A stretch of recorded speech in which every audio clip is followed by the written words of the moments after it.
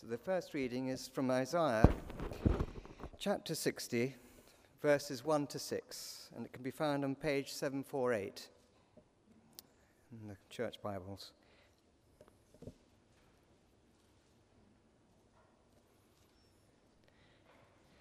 Arise, shine, for your light has come, and the glory of the Lord rises upon you.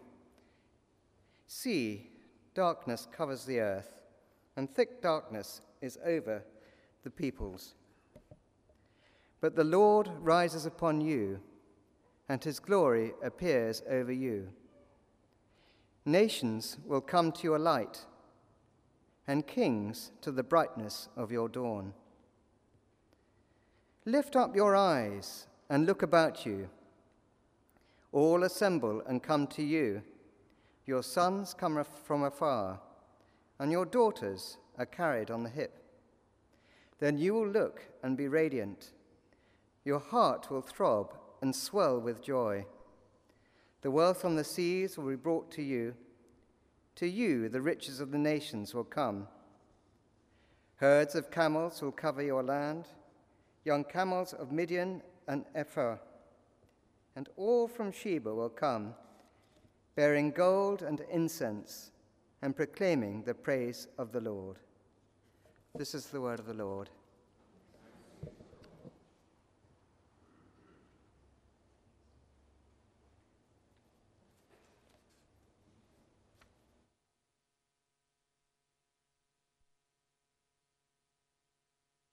The second reading is from Matthew chapter 2, which can be found on page 966 in the New Testament.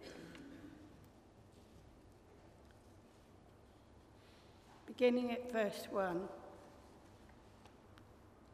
After Jesus was born in Bethlehem in Judea, during the time of King Herod, Magi from the east came to Jerusalem and asked, "Where is the one who has been born King of the Jews? We saw his star when it rose and have come to worship him." When King Herod heard that he was disturbed, and all Jerusalem with him, when he had called together all the people's chief priests and teachers of the law, he asked them where the Messiah was to be born. "In Bethlehem, in Judea," they replied, "for this is what the prophet has written. But you, Bethlehem, in the land of Judah, are by no means least among the rulers of Judah, for out of you will come a ruler who will shepherd my people Israel." Then Herod called the Magi secretly and found out from them the exact time the star had appeared. He sent them to Bethlehem and said, "Go and search carefully for the child. As soon as you find him, report to me, so that I too may go and worship him."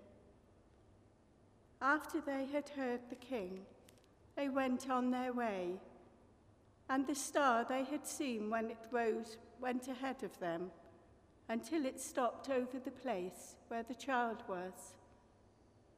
When they saw the star, they were overjoyed. On coming to the house, they saw the child with his mother, Mary, and they bowed down and worshipped him. Then they opened their treasures and presented him with gifts of gold, frankincense, and myrrh. And having been warned in a dream not to go back to Herod, they returned to their country by another route. This is the word of the Lord.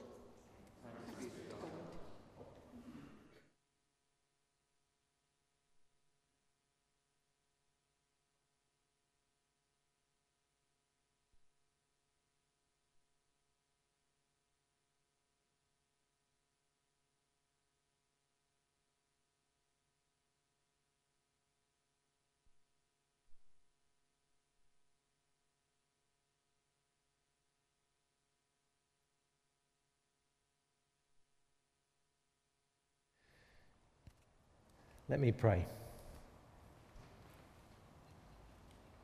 Father, we thank you for the riches of your holy word. Please come to us by your Spirit to teach us your truth, to help us to understand it, and then to live it out to your praise and glory. For Jesus' sake, amen. Well, good morning again. It's lovely to be with you. Thank you for your invitation and warm welcome, Keith. I think I've said to you before, Ruth and I love coming to St. Swithin's, and it's great to be with you again. Thank you for all you've done to keep the show on the road during the vacancy and for your faithful prayers and giving. Vacancies can be hard work. It's probably too close to the end of it for you to look back and think about the good things that you've learned or experienced. But I hope in God's good time you'll look back on the last year or so with thanksgiving and a sense of gratitude to God for the things that you've learned and shared together over the last year or two.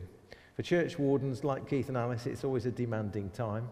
I think you'd probably be the first to say that you've had lots of help from lots of other people, but thank you all, and in her absence, special thanks to Esther too. Now, if you're expecting me to talk about Three Kings, I'm not going to. So I thought I'd get it out there straight away. I'm going to refer to the story, of course, but it's the significance of the events that we recall today that I particularly want to focus on.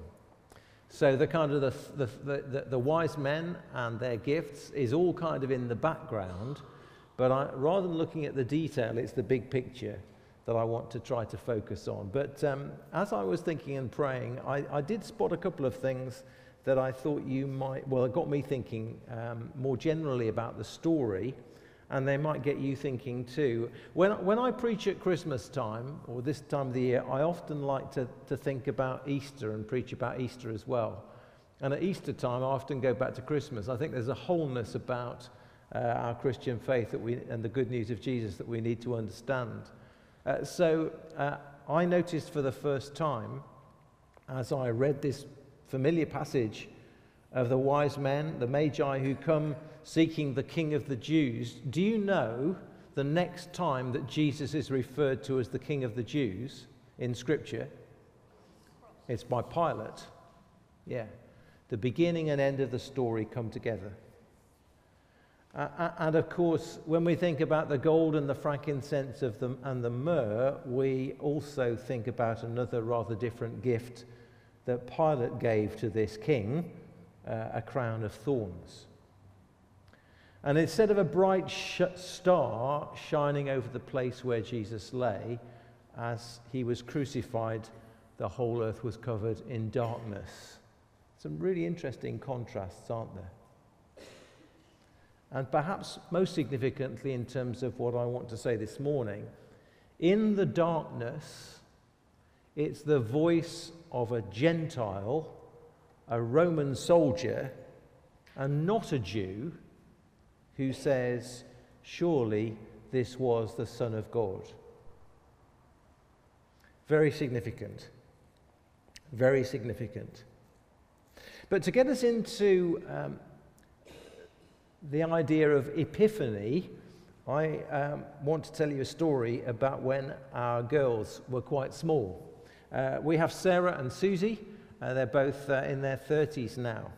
But when they were growing up, I'm thinking perhaps when Susie would be 4 or 5 and growing older, and Sarah 9 or 10 and growing older, one of the great family occasions, particularly in late summer and early autumn, was going blackberry picking with Grandma and Grandpa and Mum and Dad. But Mum and Dad were back numbers, really.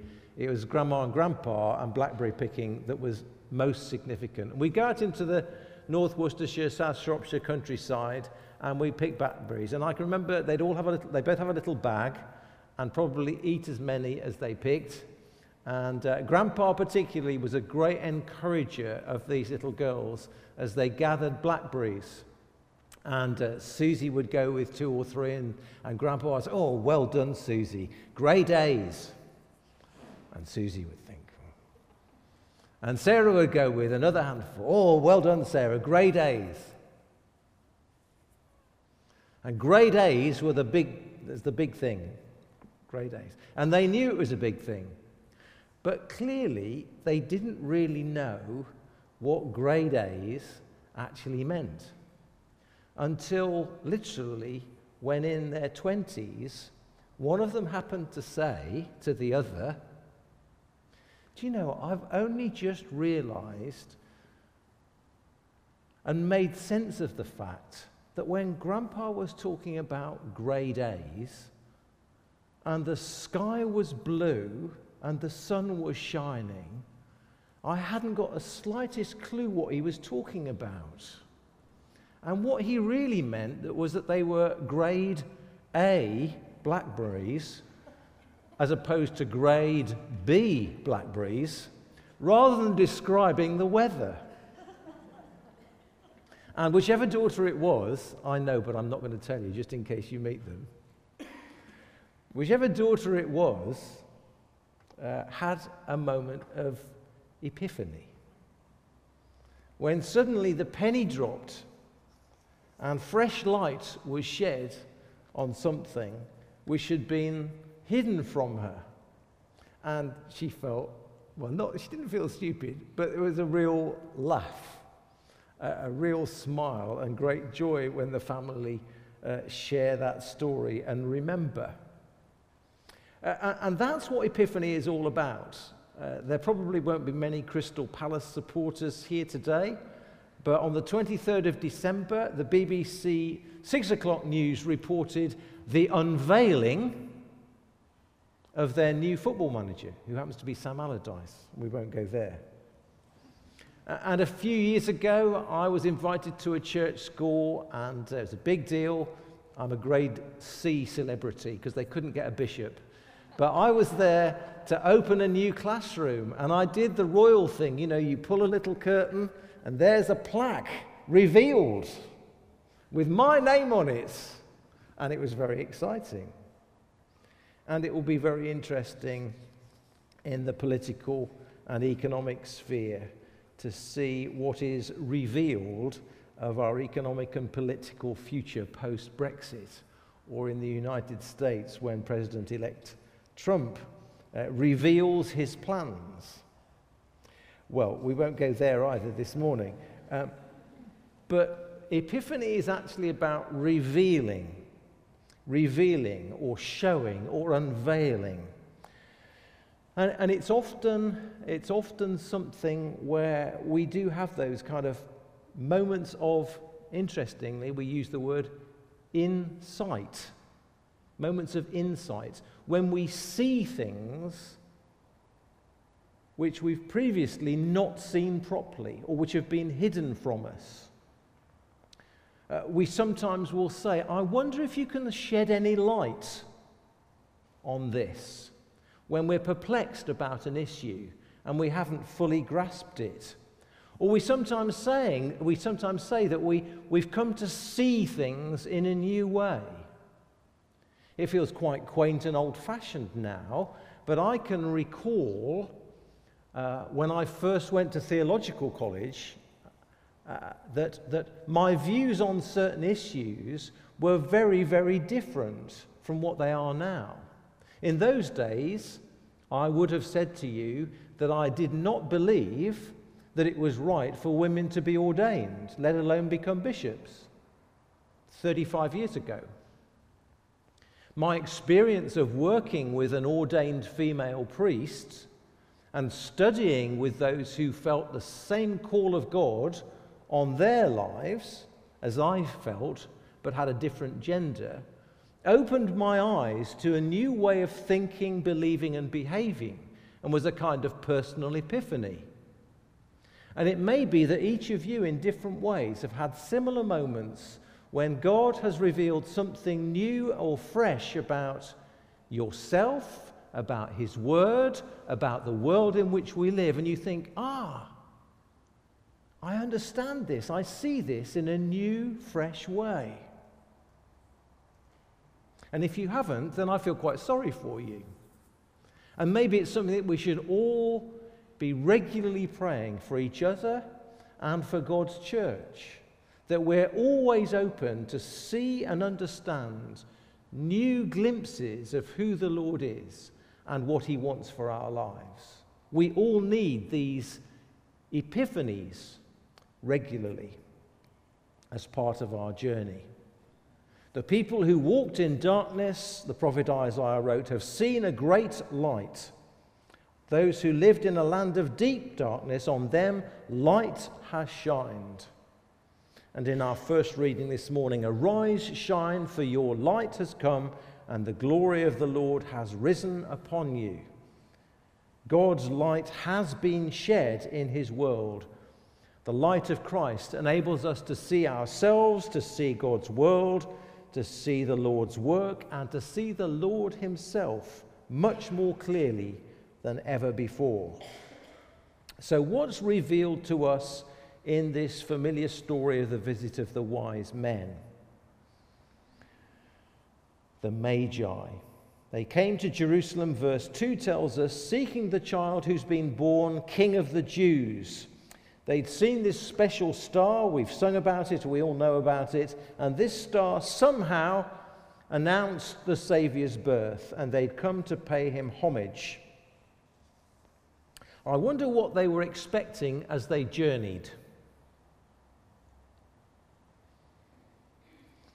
Legend has it that they travelled for months and months. At the time, very little had been revealed to them. They didn't know. They were in the dark. And of course, much of the time, they were literally in the dark because they followed the star as they journeyed. They probably expected to find a royal baby born into a king's household.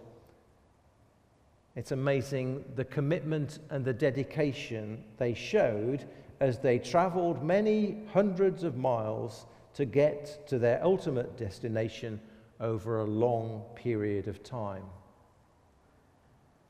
An interesting comparison with us in our instant society, when we find it very hard to wait and to be persistent.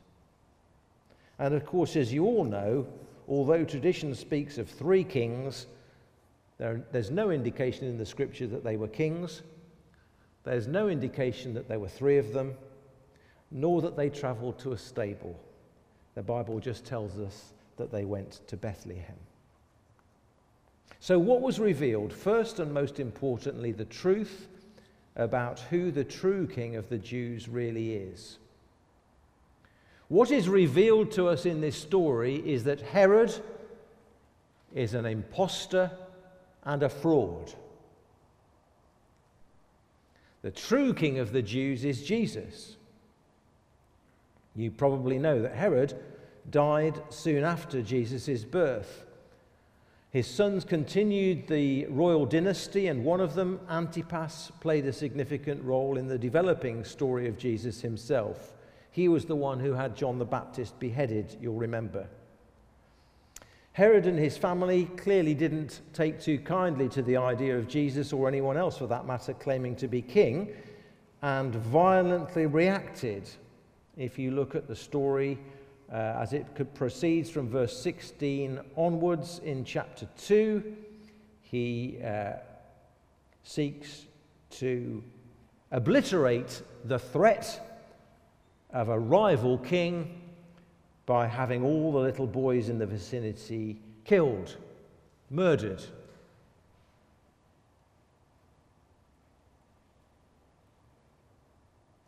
The true King of the Jews was Jesus.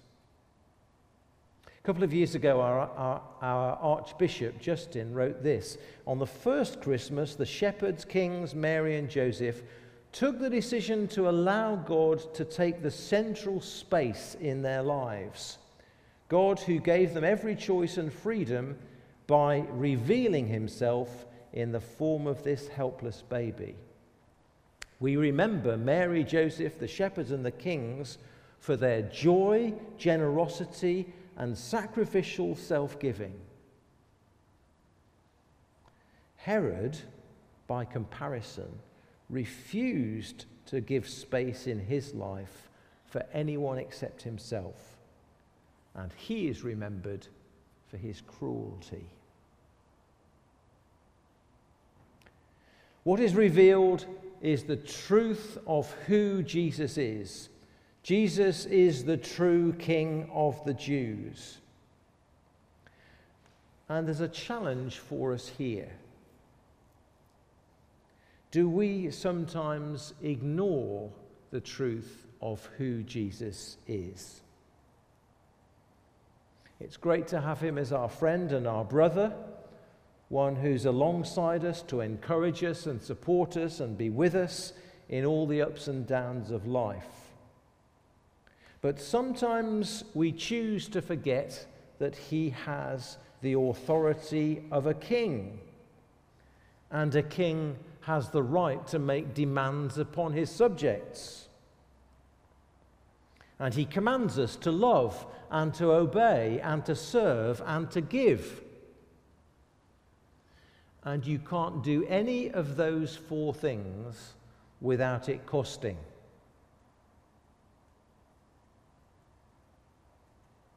To love, to obey, to give, and to serve are costly demands that the King places on our lives.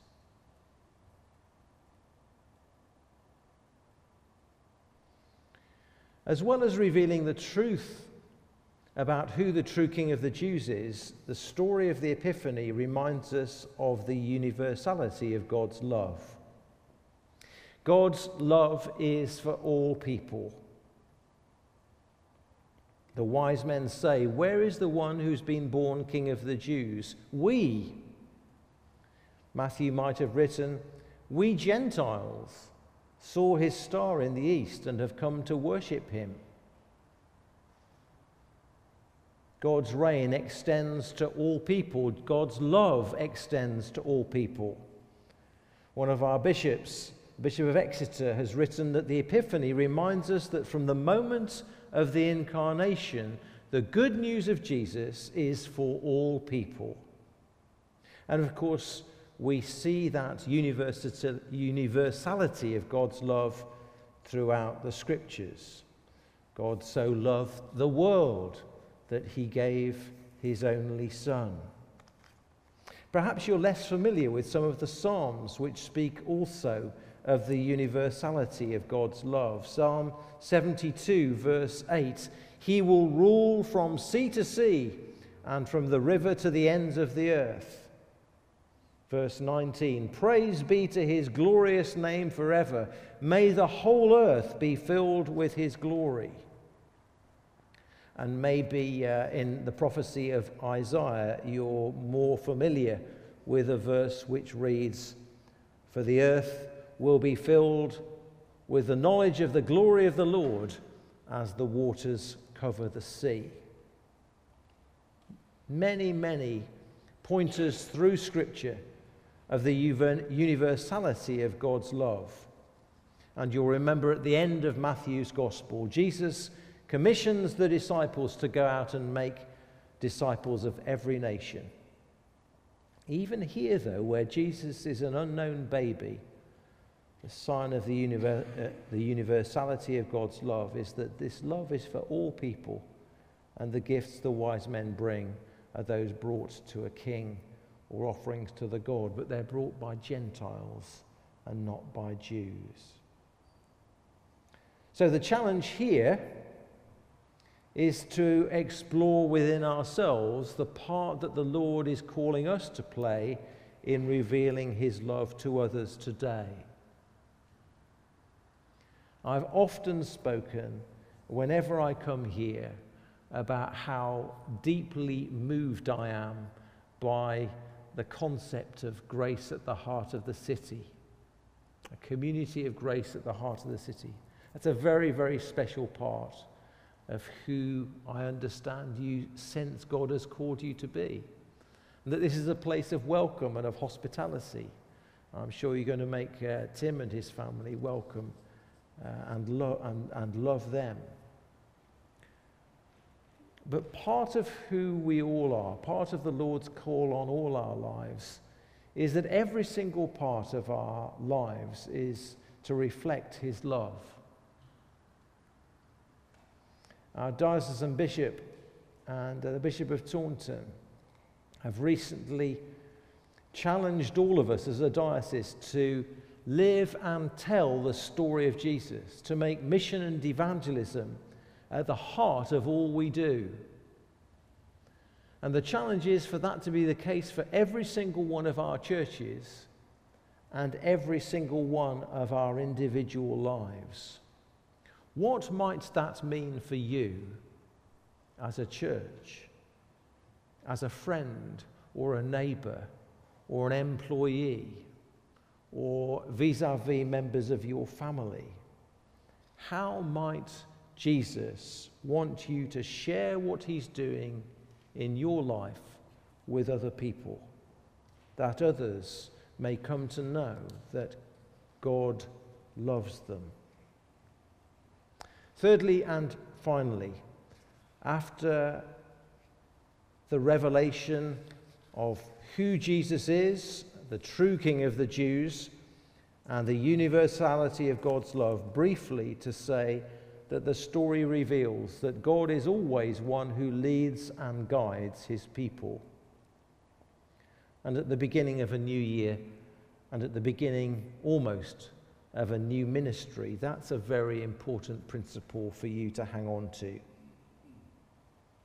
The wise men knew exactly where Jesus would be born because God showed them by a star.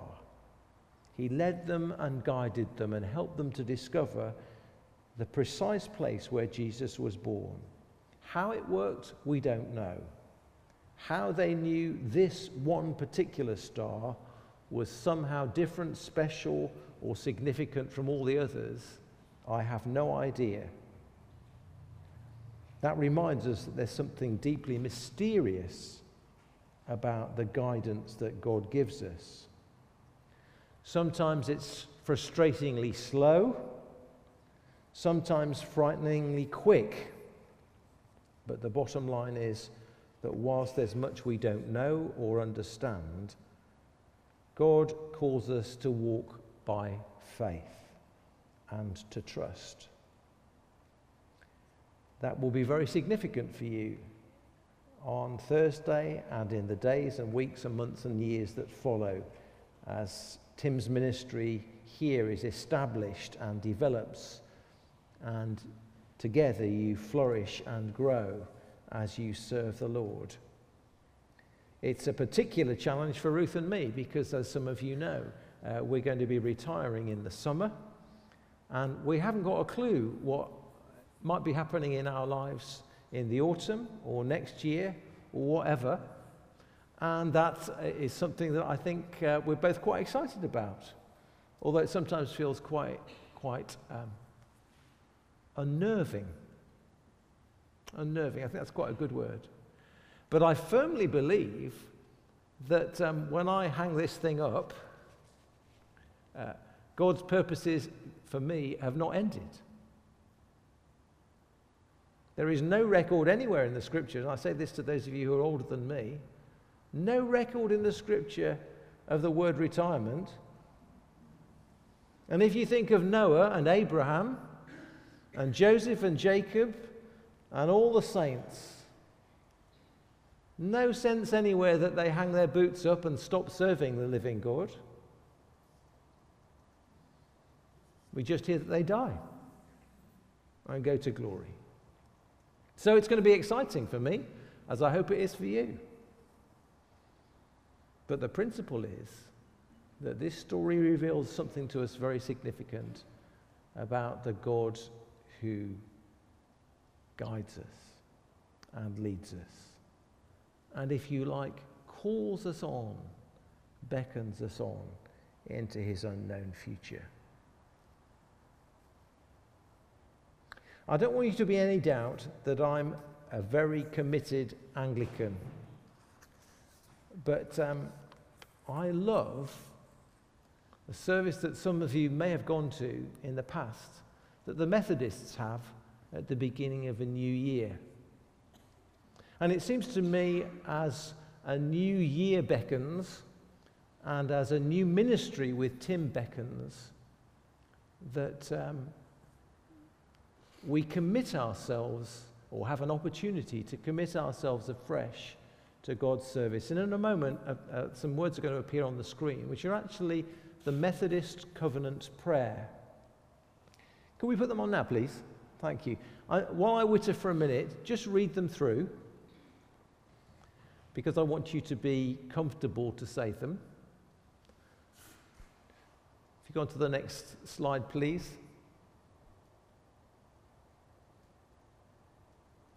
And the final one. Well, not quite final, keep going.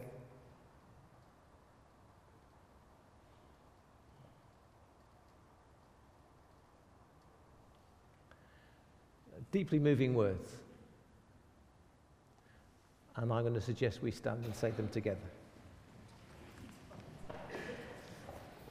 As we remember, the true King of the Jews is Jesus. As we remember that God's love is for all.